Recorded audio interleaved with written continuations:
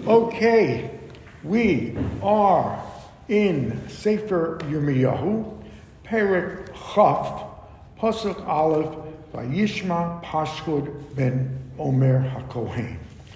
And before we do that, let us dedicate our learning this morning to the Aliyas Neshama of Aryeh Lev ben Yisrael, the father-in-law of our prized Talmud and engineer, Danny Agus. The Neshama should have an Aliyah. He should continue to be a Melitz Yosher to his family, all Klal Yisrael. So we saw yesterday a very strange phenomenon where Yirmiyahu is told to give a prophecy. It is a very dire, dark, gloomy, doomsday prophecy in the valley of Gehinnom. It is site-specific. Gehinnom is right outside the walls of Yerushalayim because it is Gehinnom where the most vile, objectionable avodah zarah ever invented was practiced, specifically the sacrifice of one's children, passing them through the molech. As we said yesterday, the Ramban says, yes, this is literal. Bnei Yisrael did this. Other Mefarshim, Rashi, Radak says, no, they did not go that far. But in any way, the Navi delivers a devastating prophecy of payback and destruction. Then, after he finishes his nevuah in Gehinnom, he obviously feels, Yirmiyahu, that it is not going to get the publicity or the persuma, as it were, among the people. And so taking it on himself, the Pasuk Yudalit in yesterday's Perek Yutes says, Vayavo Yirmiyahu Meitachofes, Tophes, which is the name for Gehinnom, Asher Shlocho Hashem, which is Kodesh Baruch who sent him. An important phrase. He goes on his own, Lihinoveh, Vayamod Bechatzer Beis Hashem. He stands in the courtyard of the temple, Vayomer El Kol Ha'om. He repeats it to the entire nation, with, as we're going to see, disastrous consequences. Just to repeat the Malbin we read yesterday, that he came into the Chotzer. Ritzono lomar Hashem shlocho rak she'inabei batofes. His mandate was to preach in Gehinnom. V'sham haya shaluach me Hashem. That's where he was sent. Nothing further. Aval mashe halach v'nibei zo shenis, where he takes it upon himself and delivers the prophecy a second time, the Chotzer Beis Hashem, se'osamidato. He did it on his own volition. And as we're going to see, it brings terrible consequences, where because he did it on his own, he doesn't have the guaranteed protection of the Kodesh Baruch Hu. And so now, Perek Chaf begins, Vayishma Pashhud ben Omer HaKohen. Pashhud, who is the son of Omer HaKohen, who pakid neged bebeis Hashem. He is, some say, the Skan Kohen Gadol, the Vice Kohen Gadol. Here the Pasuk says he is basically the administrator of the whole Beis HaMikdash. He hears this Yirmiyahu Niba es hadvarim ha'ele. He hears this prophecy, and he is outraged. What he does, Pasuk Beis Vayaker, Pashhud es Yirmiyahu HaNavi, he smacks him. He physically hits him. Vayiteno so el hamapechet. He puts him in jail. Asher b'shar Binyamin. There was a stockade in the gate of Binyamin Ha'elyon on the upper chambers. Asher b'beis Hashem, which is in the Beis HaMikdash. Who is Pashhud? And if you think about it, the sight of a Kohen Gadol publicly smacking and beating up the outstanding Navi of the past 40 years, just shows how low Bnei Yisrael has sunk. And we learn from Midrashim, Pashhud was a very evil, venal man. Let me direct your attention to the Gemara in Kedushin, Daf Ayin Amud Beis. Omar Rav Yosef, Omar Rav Yehuda, Omar Shmuel, Arba Meos Avodim, Va'amule Arba Alafim Avodim, 400 slaves, some say 4,000, Hayulo LePashur ben Amor, belonged to Pashur. Obviously, he accumulated a great deal of wealth. V'kulam nitma'u b'kuhuna. All of them, what he did, this man Pashur, all of his slaves married daughters of Kohanim. He would pass off these slaves as Kohanim, and it completely destroyed for years the genealogy of the Kahuna. He just mixed up the Kohanim with non-Kohanim, that it destroyed the genealogical lines. Moreover, the Gemara says, "V'kol kohen sheyeshvo asos ponim," and we have a tradition. Any Kohanim or Kohen who is brazen, arrogant, Eina Ella Mehem, is descended from one of those slaves of Pashur. Furthermore, Abaye shows us, we're going to see that he's cursed by Yirmiyahu, that he will go to Bavel, he will never return, he will not be buried in Israel, which is a big embarrassment. But Abaye says, Kulo Yisochen B'Shura de B'Nahardeya, that in the time of Shmuel, which is hundreds of years later, the families of Pashur still lived in the city of Nahardeya.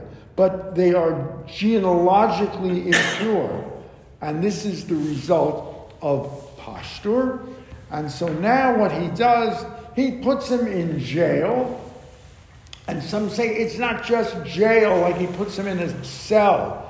What he does is he puts him in the equivalent of a stockade with his arms straight through a thing and his legs in another, and he's locked in there. He is totally humiliated.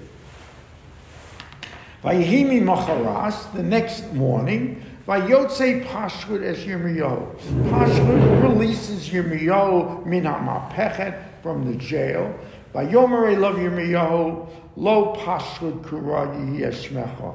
Your name will no longer be Pashur. Pashur has a pash, an importance, a nobleman. Instead, you will be called Ki'im Magor Misaviv. Magoros Misaviv is you are threatened, surrounded with threats, with fear of death, fear of imprisonment. Your whole occupation will change. Hiko Amar Hashem, Hineni Nisanech L'Magor Lach Ulakol Ohavecha. I am giving you over to captivity, you, Pashur, and all your followers. V'naflu b'cherev oivehem. You will fall under the sword. V'einecha ra'os, and you will live to see this. V'eskol Yehuda etein biyad melech Bavel. I will give all of Judea in the hands of Nebuchadnezzar. V'higolam Bavela, v'hikam b'cherev. Some will die by the sword. Others will go into exile. Moreover, the Nasati al Kochosen Ha'ir, I will give every piece of wealth of the city Hazos, of Jerusalem. Veskol Yigia, its treasures. Veskol Yikora, its valuables. Veskol Otzros, its treasuries of Malchei Yehuda. Etain biyad oivehem uvazuzam. I will give them for booty to your enemies. They will be taken to Bavel, and we know that was the case. You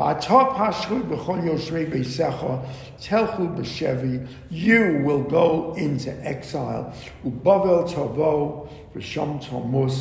will go to exile. You will not come back here. You will die there. That's a big humiliation. You will not even come back to be buried in Judea. All of you who have prophesied falsely with lies to Bnei Yisrael. Now the Kadosh Baruch Hu will hear Yirmiyahu give one of those increasingly prevalent and heartfelt cries from the heart, where it comes the bitterness of his spirit in what he is doing. We know Yirmiyahu did not want to be a Navi. We know Yirmiyahu defies that codification of the Rambam that a Navi must be besimcha. There is nothing besimcha in terms of the Navi. And so now he cries to the Kadosh Baruch Hu, Pitisani Hashem ve'efes chizaktani v'tuchal. You have overpowered me. You have just overcome my strength. You have overcome my resistance. I don't want to do this. You have made me the butt of derision and humiliation all day long. Lo egli, they hate me. They are sarcastic to me. I don't like what I am doing. Because when I yell at them, and that is my nevuah, when I yell at them, treachery, corruption, that's what you are doing. And so out of that, I get humiliation and attacks and brutal libels against me all the day, because I am telling him what you have told me to tell them.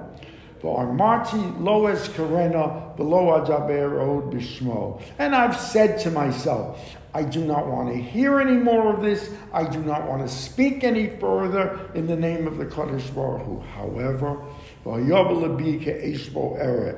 still, the nevuos are in my heart like flames, locked in my bones, and I can't.